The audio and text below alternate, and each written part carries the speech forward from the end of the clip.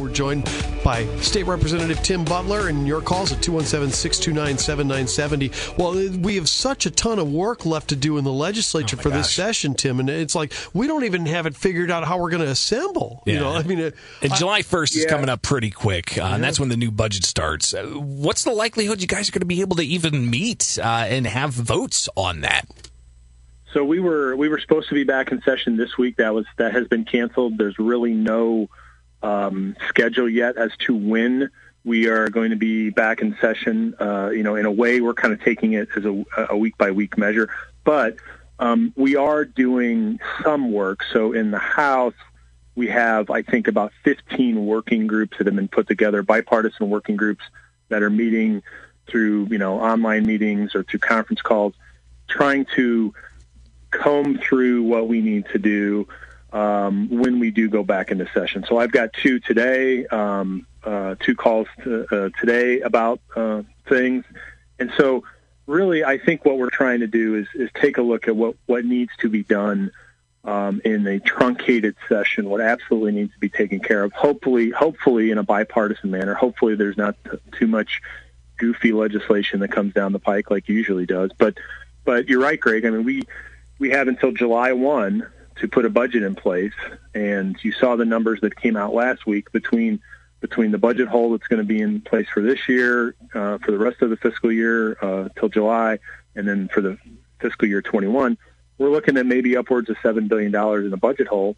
That's going to be a real problem for us. So, well, on that, this year I think it's a $41 billion budget in the current fiscal year that ends June 30th.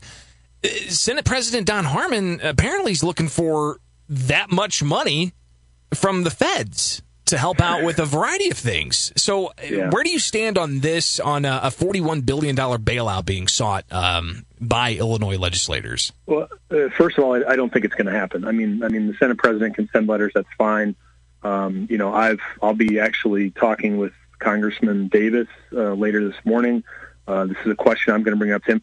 Every state, all 50 states, are going to be asking for additional funding from Washington. We've seen 3 bailout packages so far come out of D.C. I think, Washington will continue to talk about how they can assist the states. But at the end of the day, we're not going to get $41 billion out of Washington to save Illinois. We're going to have to figure this out on our own.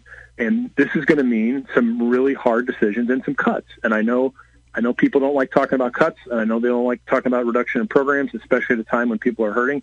But, we have to deal with the money that's coming in the door.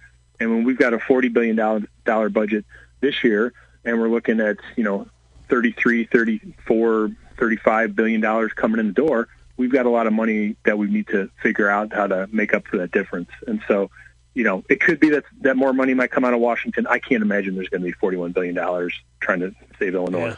What kinds of things, though, do you want to see done to, quite frankly, cover that $7.4 billion hole that's expected in next year's budget, let alone the $2 billion plus expected in this current fiscal year? Well, we're gonna have to make some tough decisions. There are going to have to be programs that aren't going to be funded this year. I mean, that's the fact of the matter. But should there be layoffs as well? Well, I think, look, I represent a lot of state employees, and I would hate to see state employees getting laid off. But when the rest of the economy is seeing that, I do think that's something that's probably going to be considered. But you have a lot of restrictions on state workers because of the union contracts and things like that. I know there's a lot of discussion going on internally within the administration about how they handle the employee situation. But look, I think everything has to be on the table. We're in a unique, unprecedented time, and I think we need to look at everything to make sure that we can survive financially as a state. We were in bad fiscal shape going into this, as we all know, and this certainly does not help things by having this huge hole blown in our budget for the next year. Wow. A lot of tough decisions are ahead, and State Representative Tim Butler, thanks for keeping us informed on what's ahead. And, again, like I said, Thursday, our cost is your cost. Anything you need to call us, okay? All right. Thanks, guys. Hey, thanks a lot. Talk to you later. All right.